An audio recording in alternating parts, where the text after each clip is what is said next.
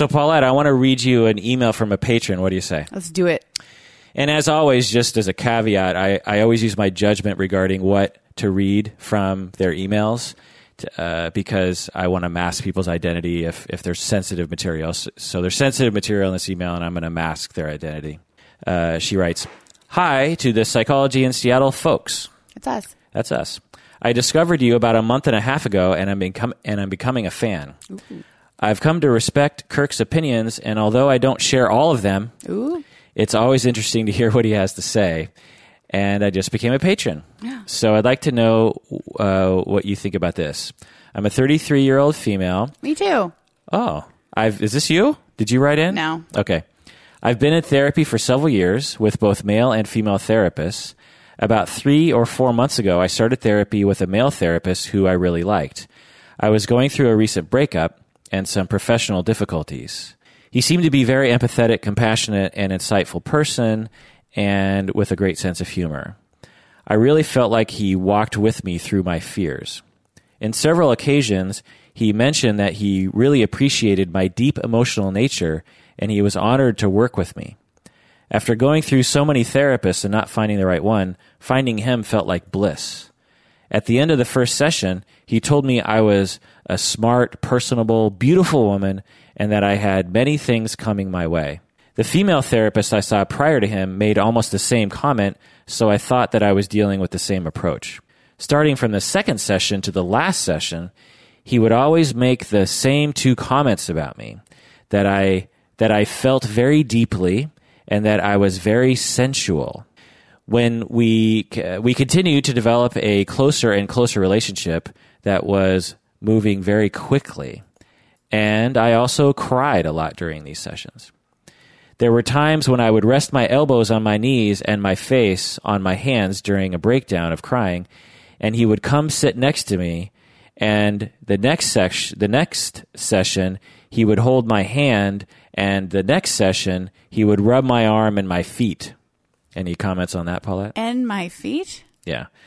Does that seem interesting to you? That seems interesting. Something felt wrong to me, but I was enjoying it and didn't want to do anything about it. I mean, who doesn't enjoy a good foot rub, right?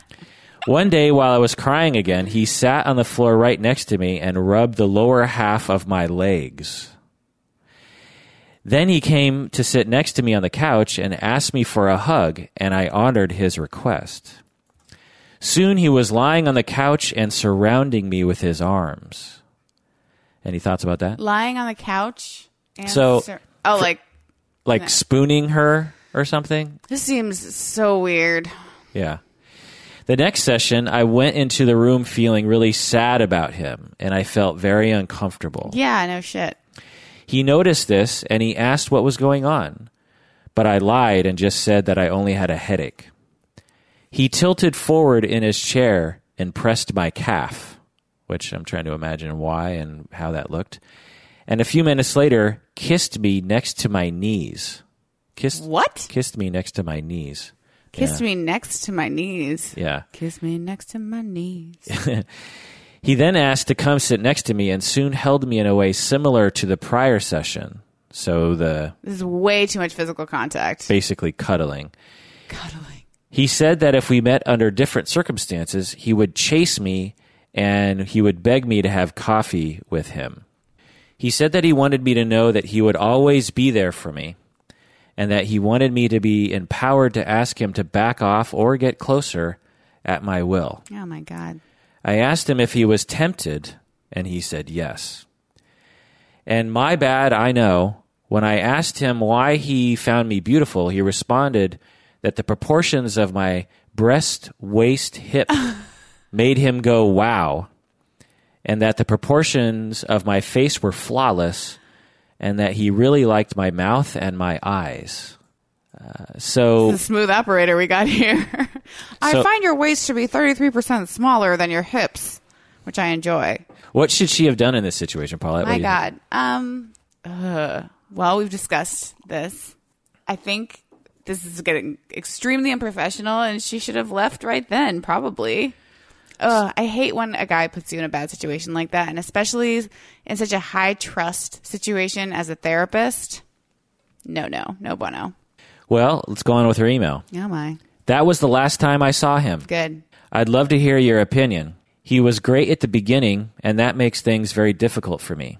The few weeks after I ended therapy, I had to fight my love feelings for him every day. That's why I haven't filed a complaint to the licensing board. This whole situation feels so unfair. I went to him for help and paid privately, and today I'm out of a couple $1,000 and I can't act freely. What do you think about that?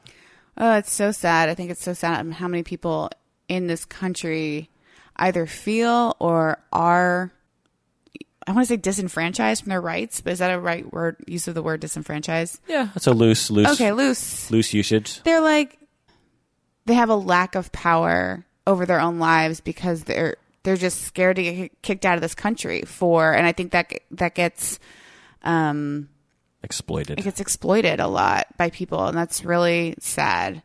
I don't know. What do you think she should do? Well, today, in this episode, I'm going to give my advice to her. Ooh.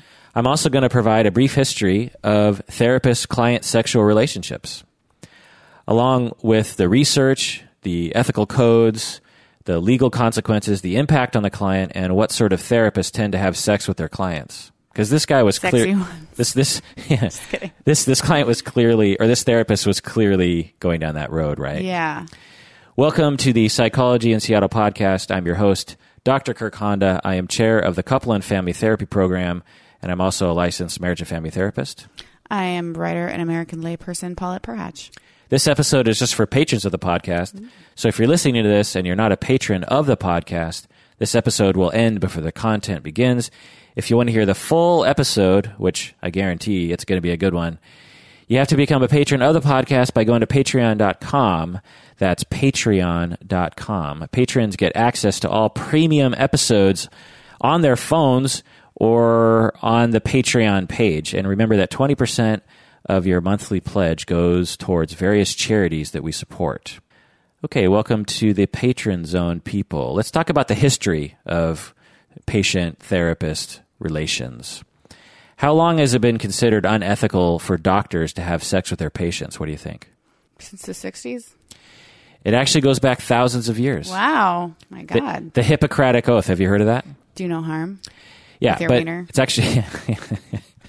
unless that's what they're into. It's actually... Yeah, the Hippocratic Oath goes back a long time ago, and it's actually... It's actually an involved philosophy, so to speak. And to quote, and this is I'm looking in my book, Sexual Intimacy Between Therapists and Patients, and published in 1986 by Pope and Bauhaus. Kenneth Pope is actually a preeminent writer in the area of countertransference and relationships, and he's a great contributor to our field. But he is quoting from the Hippocratic Oath here, and he says, "In every house where I come, I will I will enter only for the good of my patients, keeping myself far from all intentional ill-doing and all seduction, and especially from the pleasures of love with women and men." Interesting. So it's very specific in that in the Hippocratic Oath, we do not have sex with our patients. How long is the Hippocratic Oath? I don't know, actually. That's a good question. Because I thought it was really just first do no harm. Do no harm. I thought that was the entire thing. Maybe it's first do no harm, and then eventually it's like 100. Okay. Now, whether or not this oath was followed is another question, right? All right. When was the first documented sexual relationship between client and therapist? What year do you think that was? Because you also have to think about how long there's been therapists in the West. 1800s. Like 18... I don't know. 1834. Okay. Not bad. 1911-ish.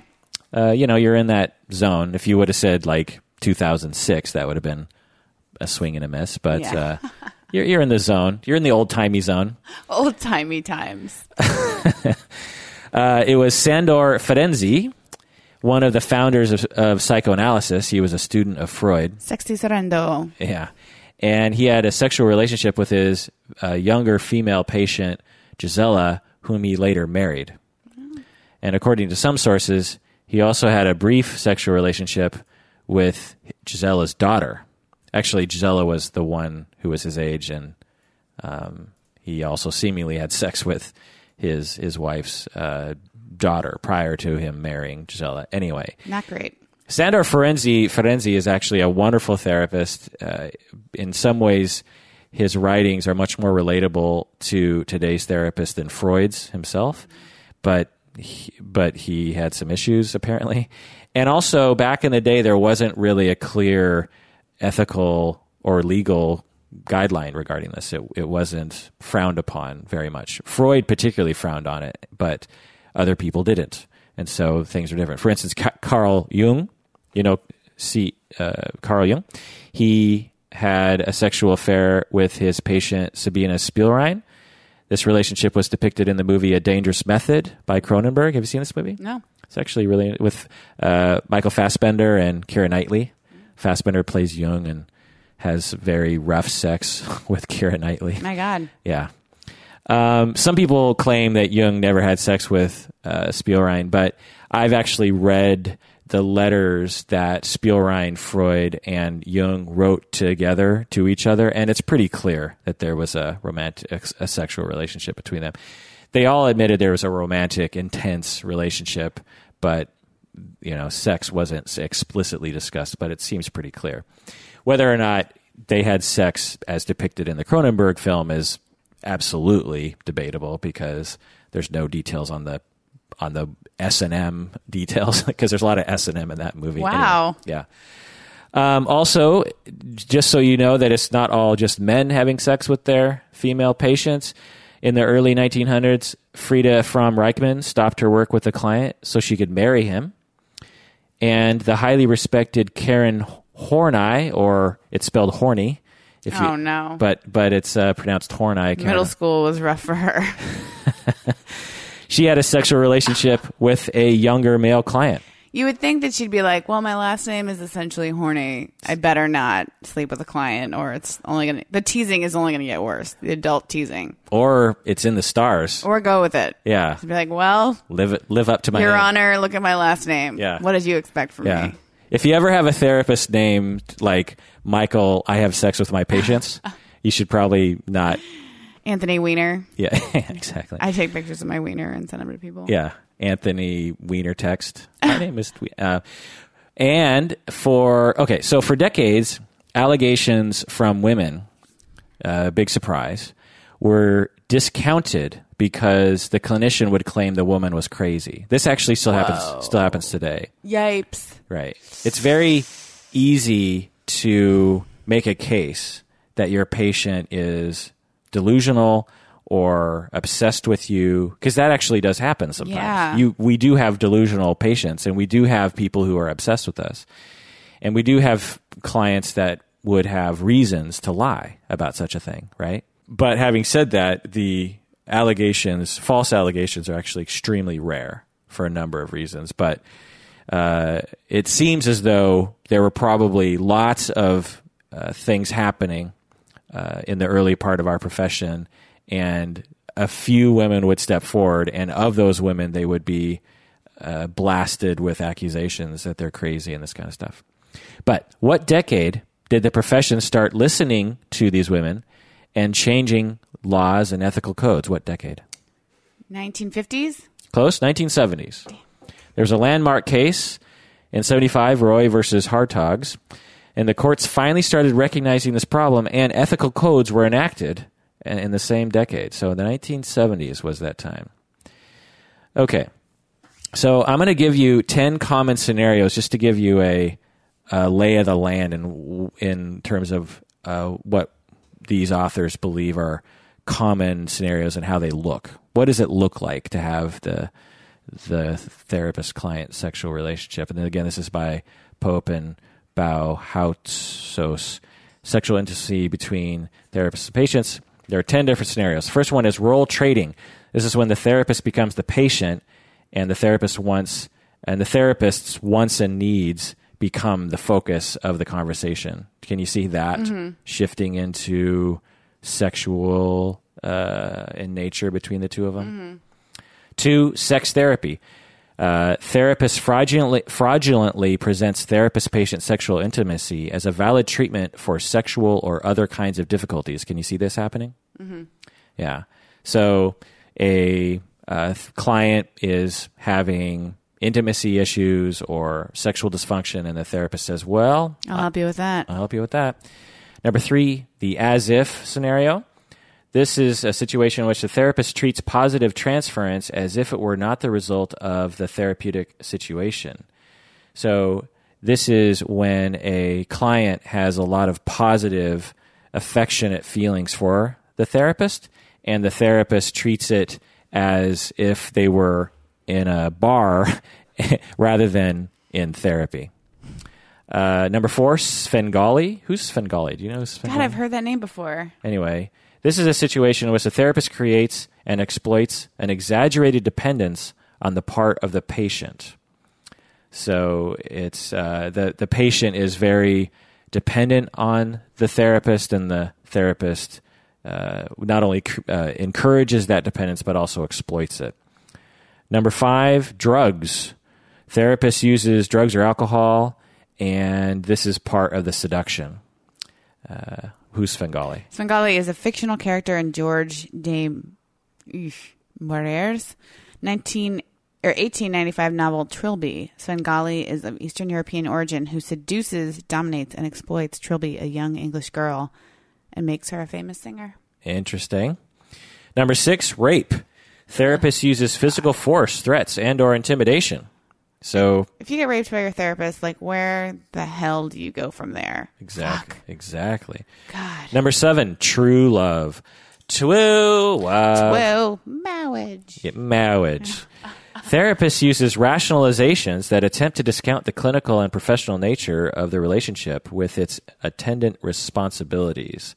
So, in other words, the therapist feels like he or she falls in love with the client, and they believe that is real, and it supersedes the ethical and legal situation. Number 8, it just got out of hand. This is a situation in which therapist fails to treat the emotional closeness that develops in therapy with sufficient attention, care, and respect. So they'll say afterwards, things just got out of hand. It got out of control. Number 9, time out. This is a situation in which the therapist fails to acknowledge and take account of the fact that the therapeutic relationship does not cease to exist between scheduled sessions or outside the therapist office.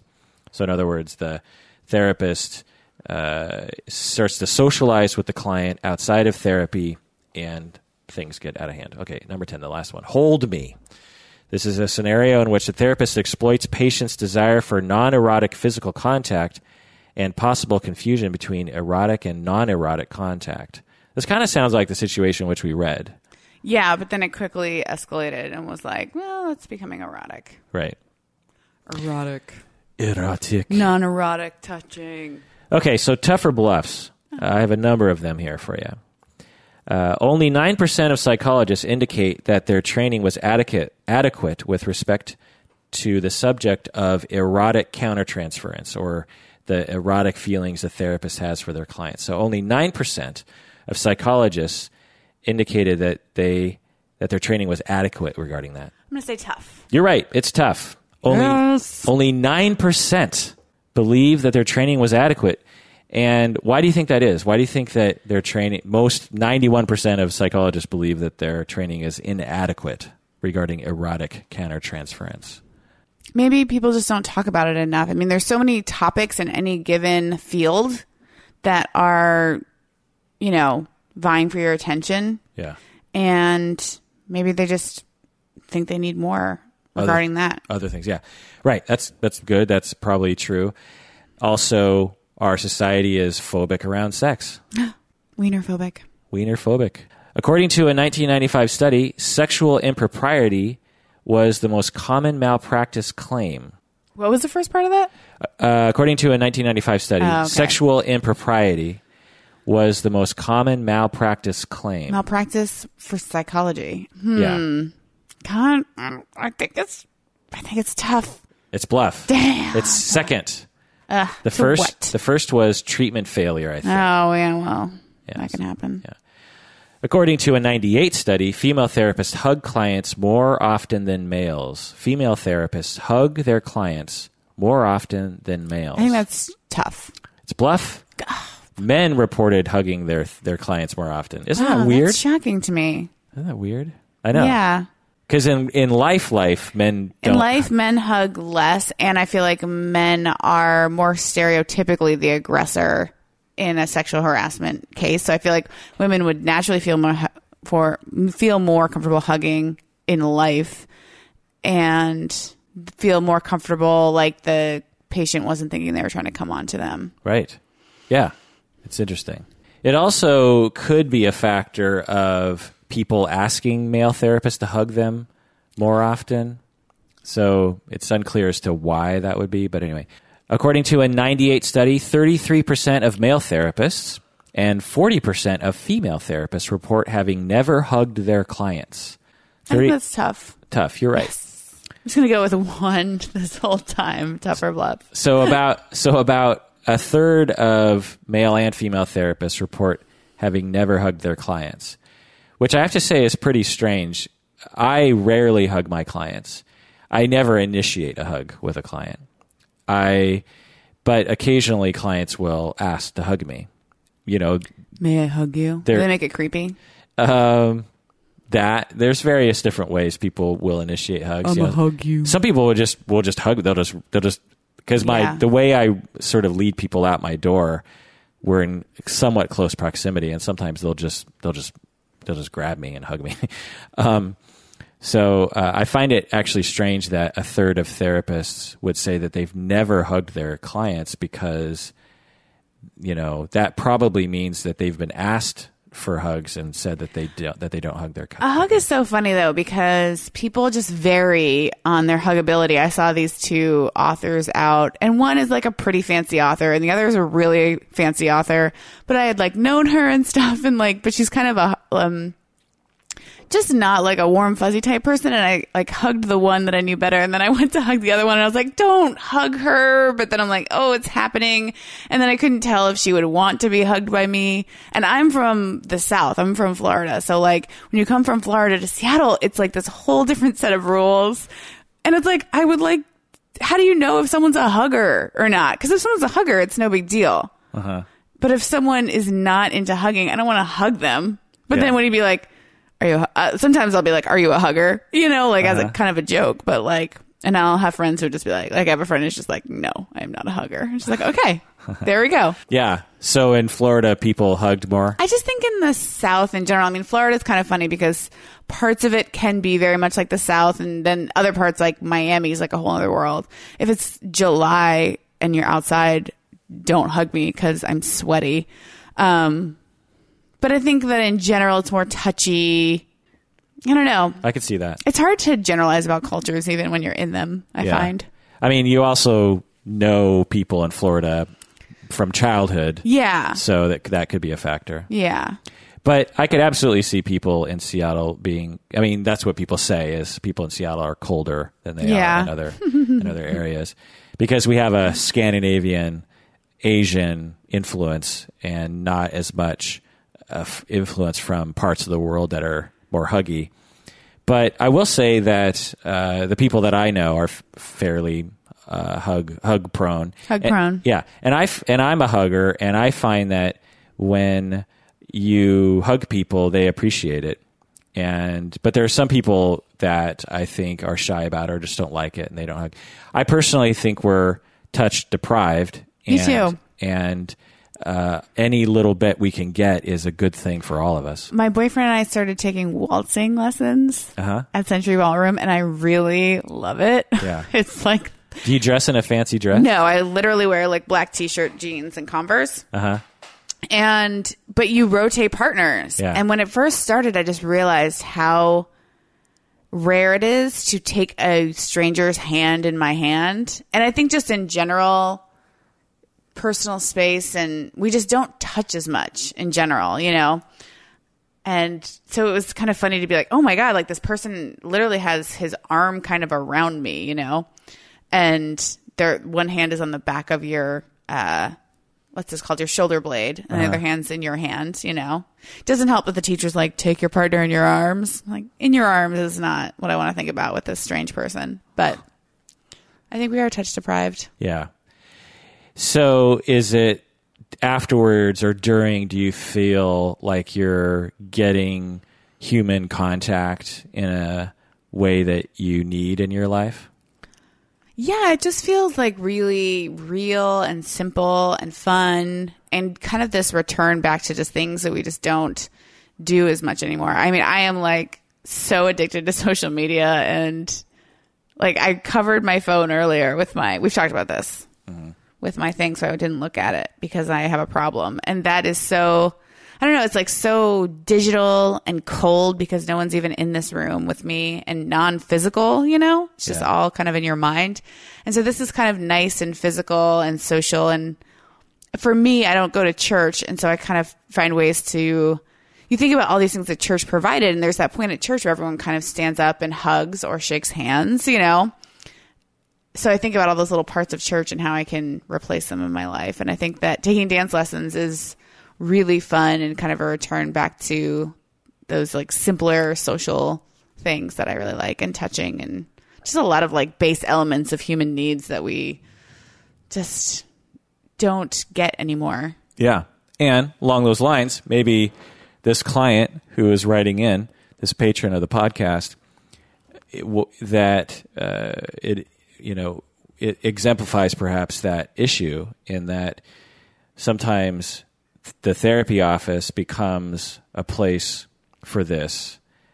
And if we had more functional human contact in our life, therapists and clients wouldn't resort to this, and the therapist wouldn't exploit it. Yeah.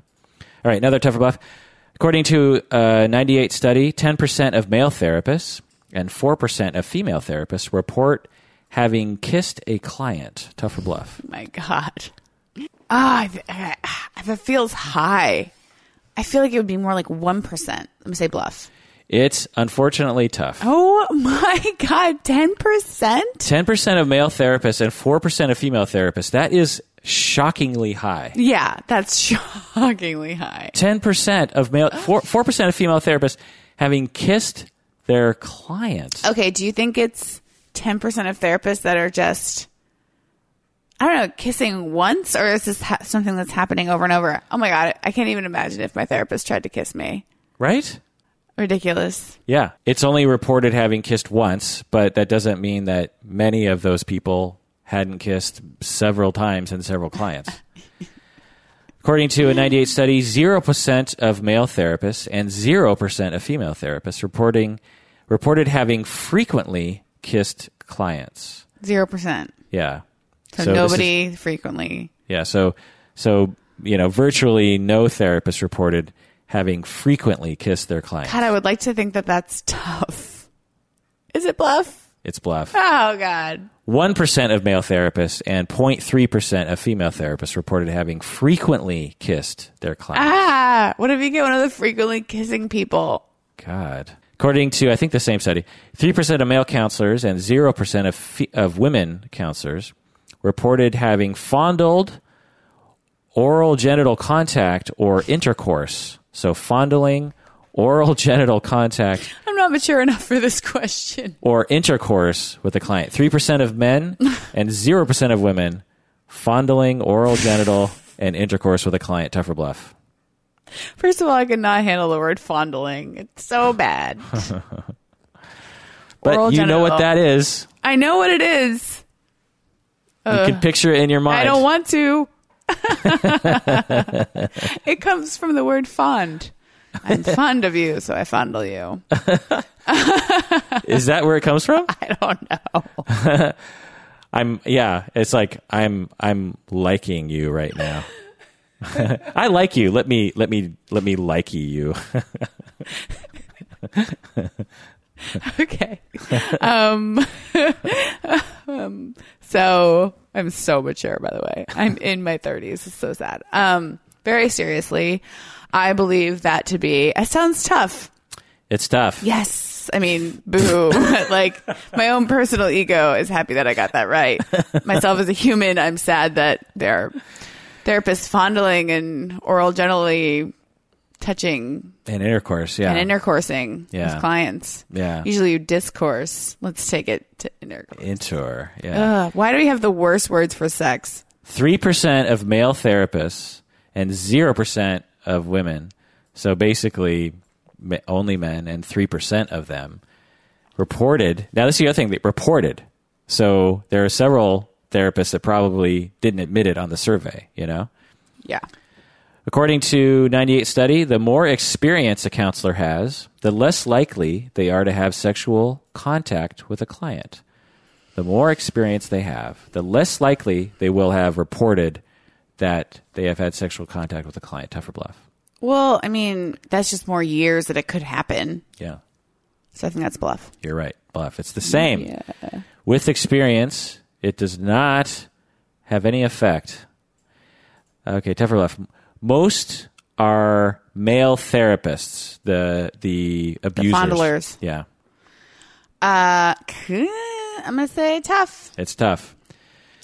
Some victims are children. Tough or bluff? Tough. Yep. Ugh.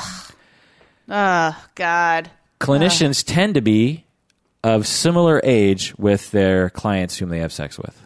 I'm going to go bluff on that one. Yep, older. Killing Bluff. it. You are. I just saw the movie Spotlight. That reminds me of that Yeah. amazing movie about Yeah. child molestation. Do you think it deserved the Oscar? What did you get the Oscar for? Best Picture. No, actually. Yeah, me too.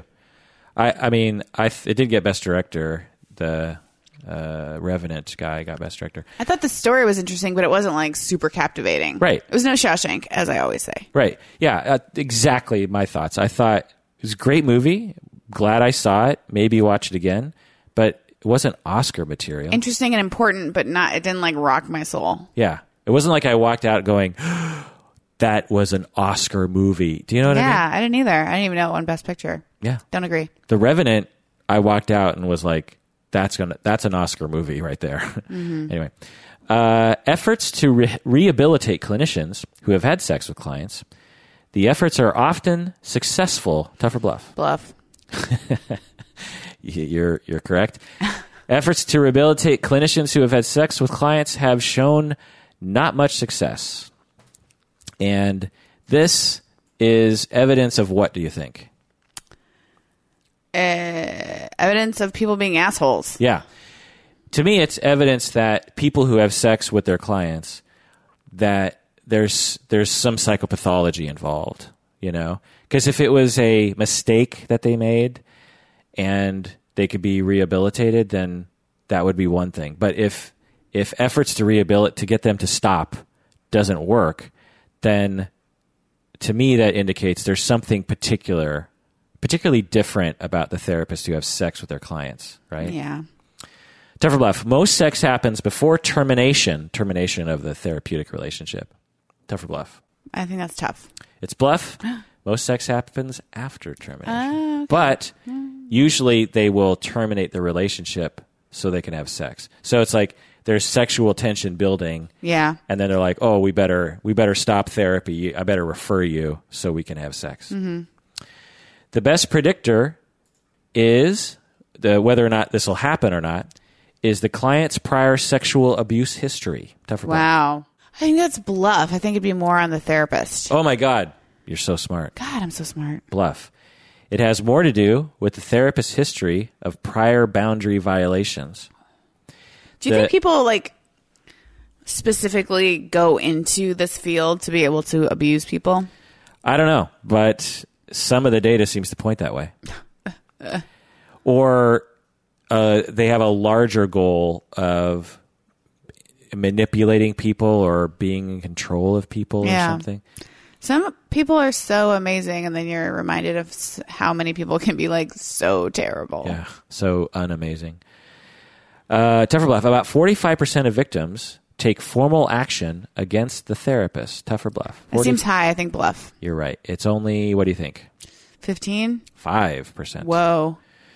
In one study, 84% of psychologists had knowledge of sexual misconduct by another professional that they knew, like a colleague or something. 84% of psychologists reported that they had knowledge of sexual misconduct by another professional. Tough or bluff? God, tough. Tough. Ugh. 84%. So basically, almost everyone was like, yeah, I know someone who did. But they don't rat them out. Well, they can lose their license. Okay. So 75% encourage the client to file a complaint.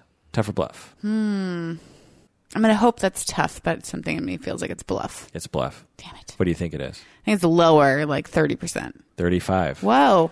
10% had assisted a client in the complaint process. I think that's tough. Yep, you're right. I think you killed it on this one. I'm really doing good. I feel great. Yeah. What do I get? What do I win? A new car. A virtual pat on the back. I will hug you on virtual pat. No, I do not want your hug because you're just one of those creepy therapists. Just kidding. I will accept your hugs. Okay. Ethical codes. So there are 4 main organizations for therapists, or you could say 5 perhaps, but I'm going to mention 4. We have AAMFT, which is Marriage and Family Therapy. We have the Association for Counselors, and we have the Psychologists Association, and we have the Social Work Association. So those are the 4 main therapists associations. In the 1960s and 1970s, some in the profession argued that it could be therapeutic sometimes for clients to have sex with their therapists, and therefore should not be forbidden. So this is on the build-up to sort of the sea change in our profession to start making it unethical and criminal. But let me ask you, is it always unethical for a therapist to have sex with a client, even a former client? So say, 10 years later or a year later, you bump into them on Tinder, and is it still unethical to have sex with them? Well, you know what I think? I think that if you happen to meet your soulmate when you need therapy and your soulmate's a therapist, I say go for it. But I do think there has to be boundaries around it. I don't know. It's hard. It's bluff. In the ACA, the counselors, according to their ethical codes, it says you can have sex with a former client 5 years after last professional contact. So if you wait 5 years, yeah, under some circumstances, you can have sex with that client. But you have to justify it and you have to document it, actually. You have to videotape it. Well, you have to document in their file that you have probably received consultation or supervision and have determined with some clinical judgment that it wouldn't harm them to have sex with them. It's the least sexy thing ever. Yeah. The APA for psychologists, it's 2 years. So psychologists can have sex quicker. But again, I thought you lost your license if you did it ever.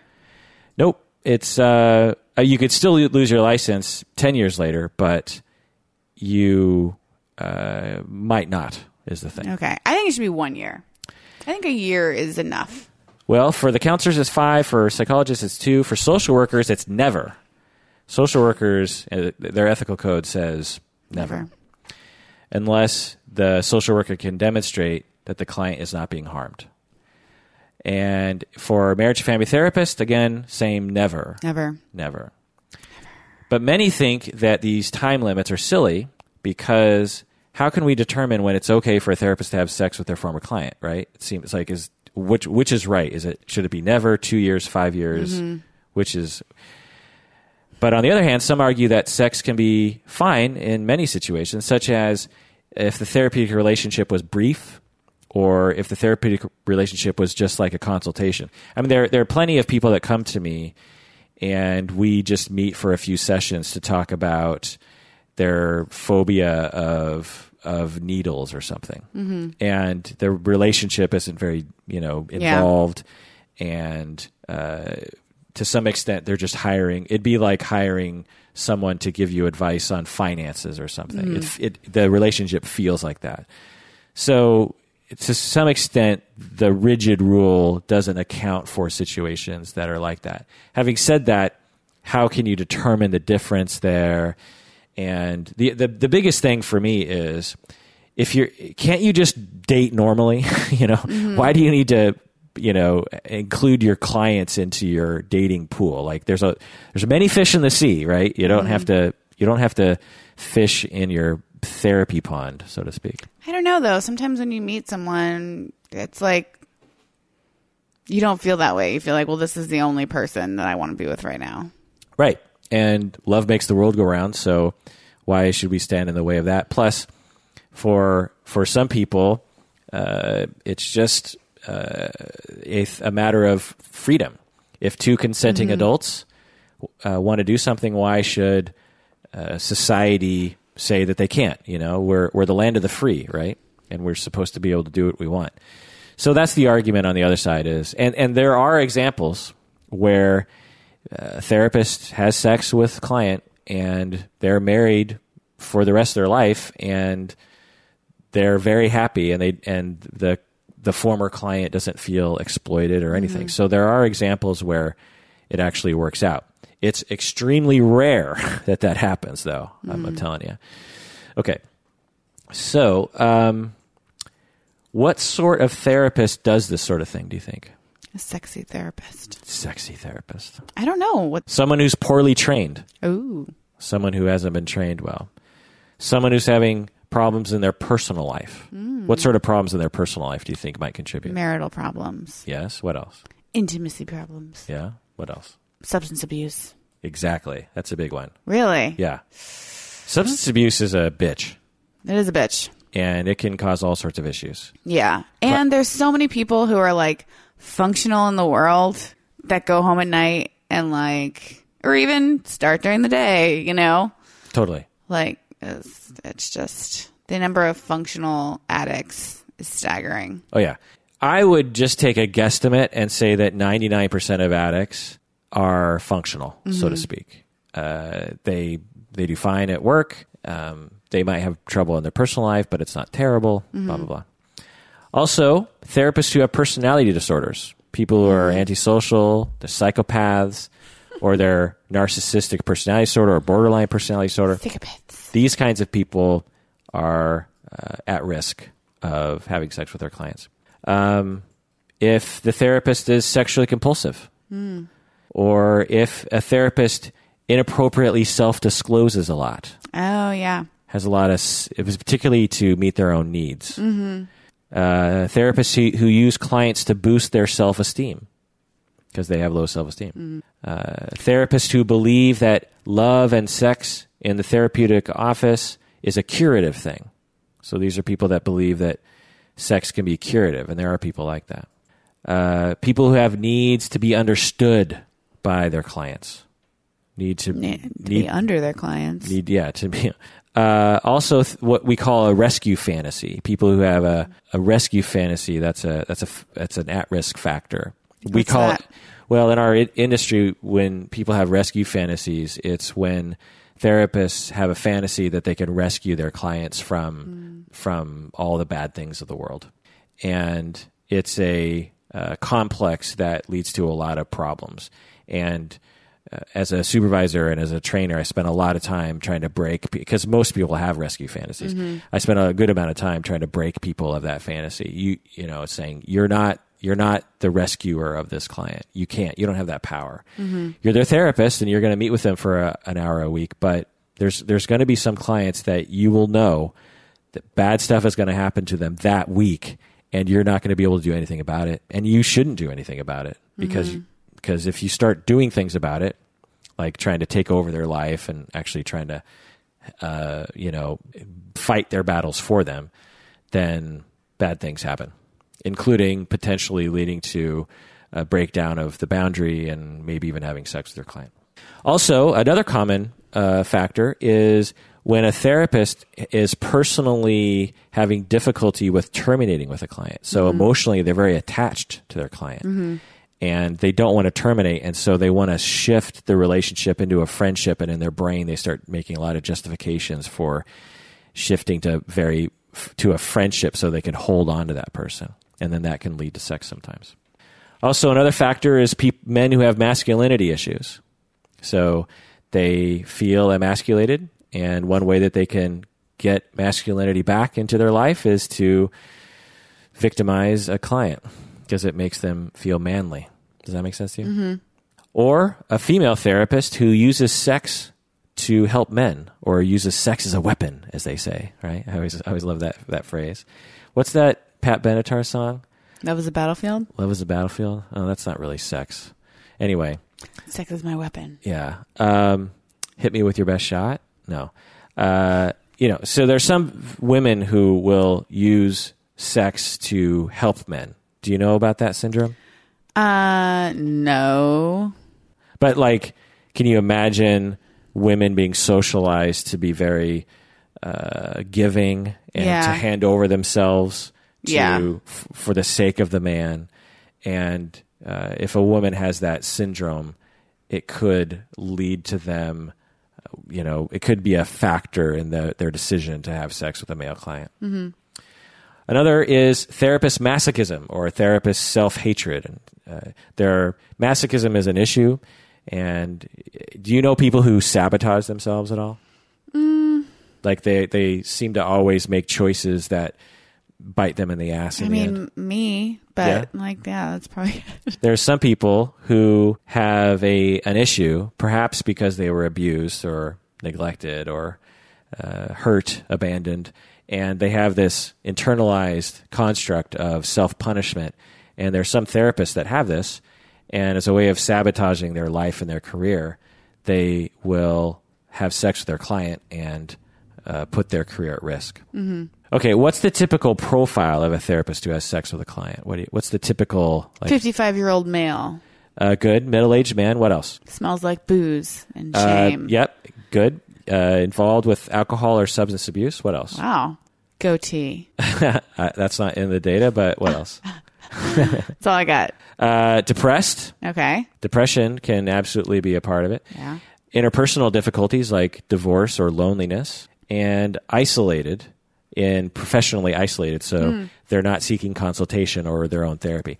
Therapists need to be in therapy, and therapists need to be all the time, pretty much, or at least expensive periodically. And they also need to have consultants or supervisors.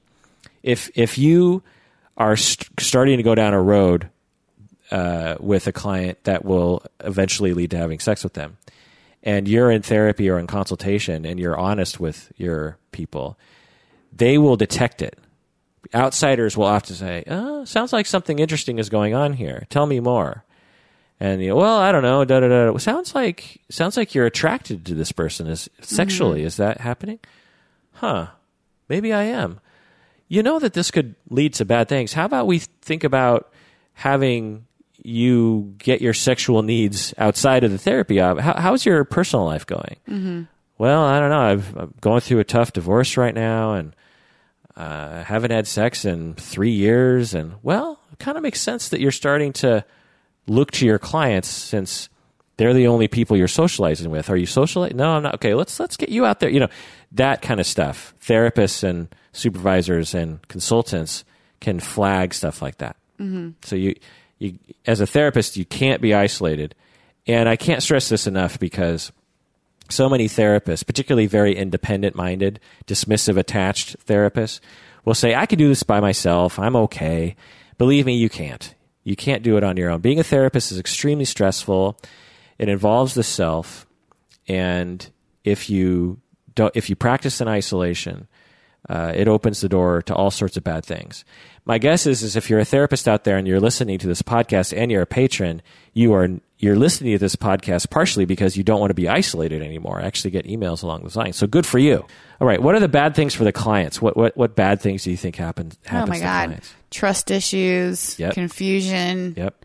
The worsening of whatever problem they came in for. Good. Originally. Other things. One study found that 64% suffered from PTSD afterwards. Wow. So they were traumatized. Other studies had a lower rate, but PTSD can be an issue. Yeah, dysfunction in their life, loss of trust, as you said, self-esteem, anger, guilt, relationship problems, a feeling of emptiness, and sexual dysfunction. Okay, bad things for therapists. What do you think? What? This is the last section here. What are the bad things, the consequences for a therapist if they get in trouble for this? Oh, they lose their license? Yep, that's one.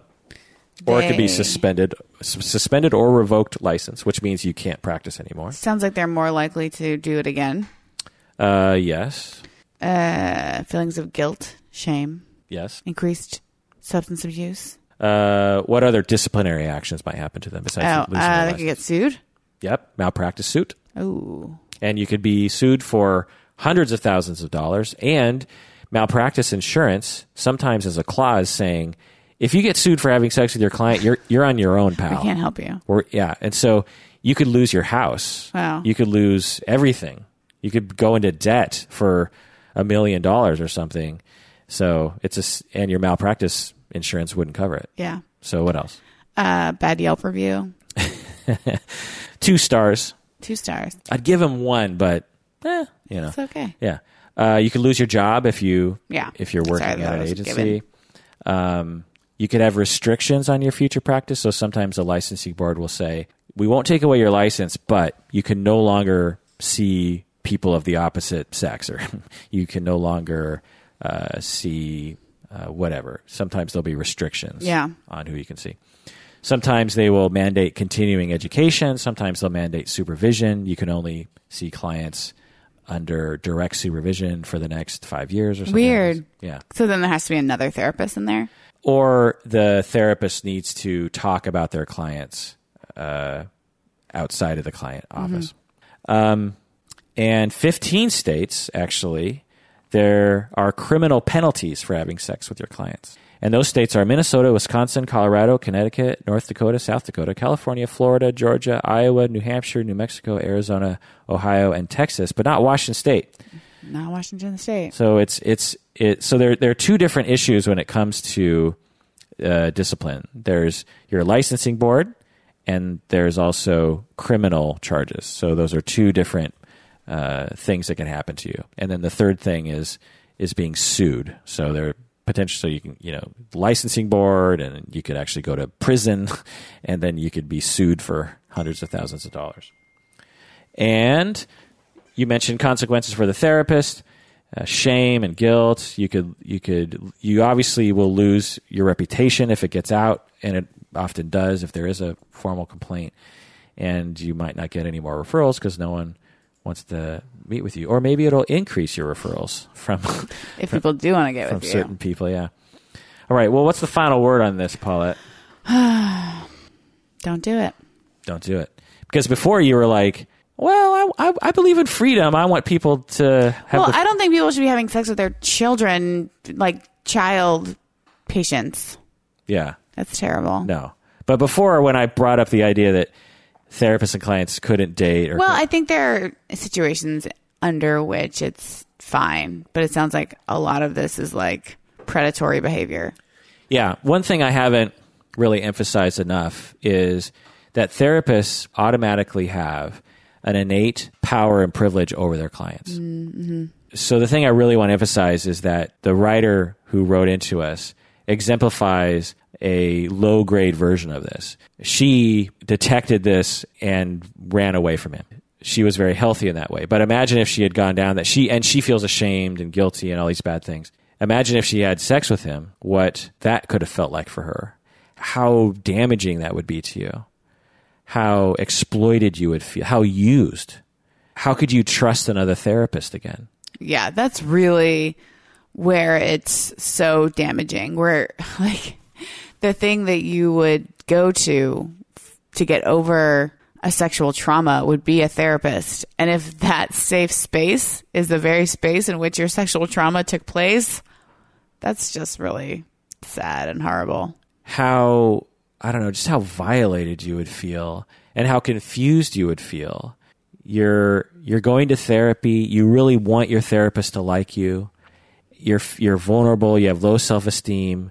And then you start detecting, my therapist really cares about me. This therapist is different. This therapist really, really cares about me. I really like this therapist. Wait, I'm starting to have sexual feelings for my therapist. I think I might be in love with my therapist. I think my therapist loves me back. Oh my God, this feels so good to me. And almost all the time, the relationship ends at some point. Then the client is looking back and thinking, wait a second, my therapist used me. My therapist shouldn't have done that. How can I trust anyone ever again? And it becomes extremely distressing for people. And so I just want to stress my advice for the the patron who wrote in, that she absolutely should complain. Because one of the things that I think might be brought out in the data that I have presented is that people who do this tend to do it over and over again. And there might be something very wrong with this person. This is in all likelihood not an isolated event. In fact, I'm just going to review the key moments here because it's very methodical to some extent. So he starts off in the first session by saying she's a beautiful woman. Then in the second session, he calls her sensual. So it's all just words. So beautiful, then sensual. Then later on, he came and sat next to her. Yeah, there's clear escalation. Yeah. Another session, he holds her hand. In another session, he rubs her arm. In another session, he starts rubbing her feet. In another session, he sits on the floor next to her and rubs the lower half of her legs. So each session, he's getting closer and closer to her vagina. Do you know what I mean? That's what I was going to say. Then he hugs her. Then he cuddles with her. Then he kisses her on her legs. He's going around the bases. Yeah. Then he says he's always going to be there for her. Then he starts talking about her breast weight hip ratio and her face and her mouth and her eyes. So to me, if I didn't know better, if I just heard this story, I would think it was a sexual aggressor grooming a victim. Mm-hmm. This is what you do to groom someone to be a victim. The key is that at a certain point, she was like, especially when he was rubbing her arm and her feet, she said, something felt wrong to me, but I was enjoying it, and I felt uncomfortable. And she came into session kind of at a distance. She was like, something going. After they cuddled, the next session she was just like, she had a vibe about her, like, yeah, I don't know what's happening here. He noticed that she was uncomfortable and distancing herself, and that was when he kissed her on the legs. So if he was a normal person, one, he would never even have done any of this stuff. But if he was even somewhat normal, he would have detected her discomfort and would have been like, oh, well, as a therapist, I should probably stop even doing these things. Let's just get back to basics and let's just talk. But instead, in that very session in which he came in and was, creating distance, he kissed her on the legs. That's when he really, he did the opposite of what someone should do, and he escalated the sexual victimization when she was uncomfortable. So my advice is to absolutely make a complaint, and potentially, depending on what state you live in, criminal charges, because he needs to be stopped. He probably has done this before, and he's at risk of doing it again. And you deserve justice. You deserve to have the system work for you. I advise you to, but of course that's your choice, and it would be a mess to go through. You'd have to write reports and be parts of hearings, and it would be stressful. So I can't, say that it's going to be all wonderful. But you absolutely have the right to, and if you want justice, then you have the right to complain. Absolutely.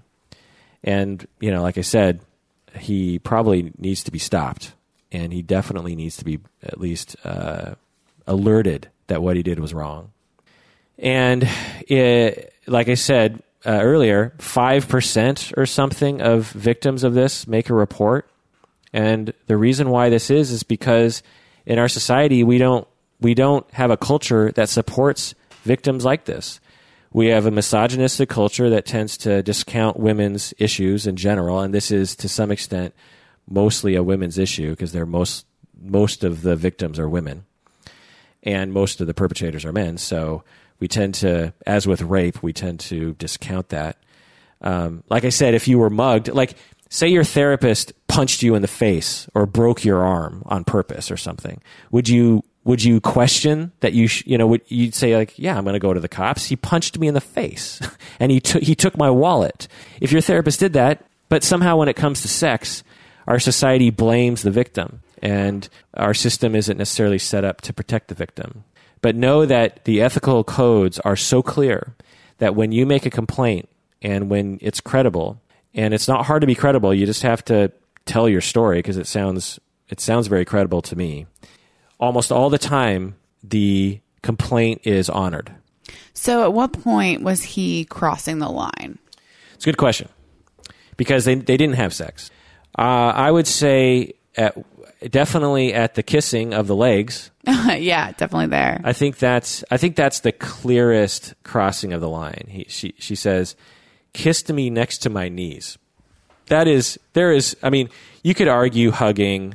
Yeah, you could argue hugging a client was not crossing the line. You could even possibly make an argument that cuddling with your client isn't crossing the line, because I know actually some therapists that do that and some clients that enjoy that sort of thing. But I can't imagine anyone making a justification that kissing someone on the legs, a therapist kissing a client on the legs, I can't imagine any scenario in which someone would say, that's fine. Yeah, that's fine. I can see that being a therapeutic. Yeah, I could, getting you through the hard times. Yeah. You're sad? Let me kiss you on the legs. I'm going to suck your knees right now. And that's how we're going to get through this. So, particularly because he didn't ask you to do it, you felt uncomfortable. But really, it's the whole scenario that would alert the licensing board. Because if he just kissed you on the leg, which that would be bad. But really, when you hear the whole story, it's clear it was heading in a direction. Mm-hmm. And it's clear that this guy, because it wasn't just one session where he lost control. It was like he was on a campaign with this client over several sessions. You can see the clear escalation. Right. And so there's a chance that he might not lose his license. There's a chance that he would just be reprimanded and alerted that if anything like this happens again, he's in big trouble. They might also actually require him to put in his disclosure statement that if there's anything like this, that the patients have the right to complain and here's a phone number to call and this sort of thing. But anyway, so again, I am a privileged person because this hasn't happened to me and I'm not a woman, and it's easy for me to say, just make a report, but know that you absolutely have the right to do that. All right, well, that does it for that episode of Psychology in Seattle. Thanks for joining us out there. Let me know what you think. You can email at contact@psychologyinseattle.com. That's contact@psychologyinseattle.com. Let me know what you think. Do you have any stories? And if you're the patron that wrote in, let me know what you think about what I said, and I will absolutely listen to that.